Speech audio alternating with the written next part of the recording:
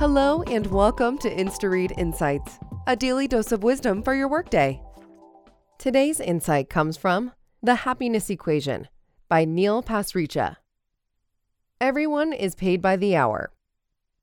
People who receive an hourly wage know exactly what their work is worth, but salaried employees tend to think of their compensation as a lump sum received in exchange for a year's worth of toil. You may have heard of people in the business and finance sectors who joke that technically they make less than the minimum wage considering the long hours they work. This is true more often than you might think. Here's a good rule of thumb. Whether or not you realize it, you are always being paid by the hour. To determine your hourly wage, you'll need to consider your salary in light of the number of hours you work in an average week. A highly paid business person might not seem so highly paid after factoring in that she works 80 hours most weeks.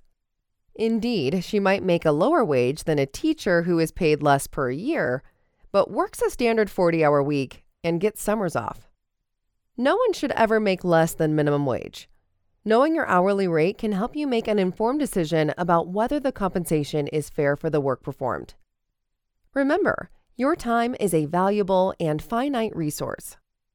Find more tools for evaluating your work-life balance with our latest InstaRead, The Happiness Equation.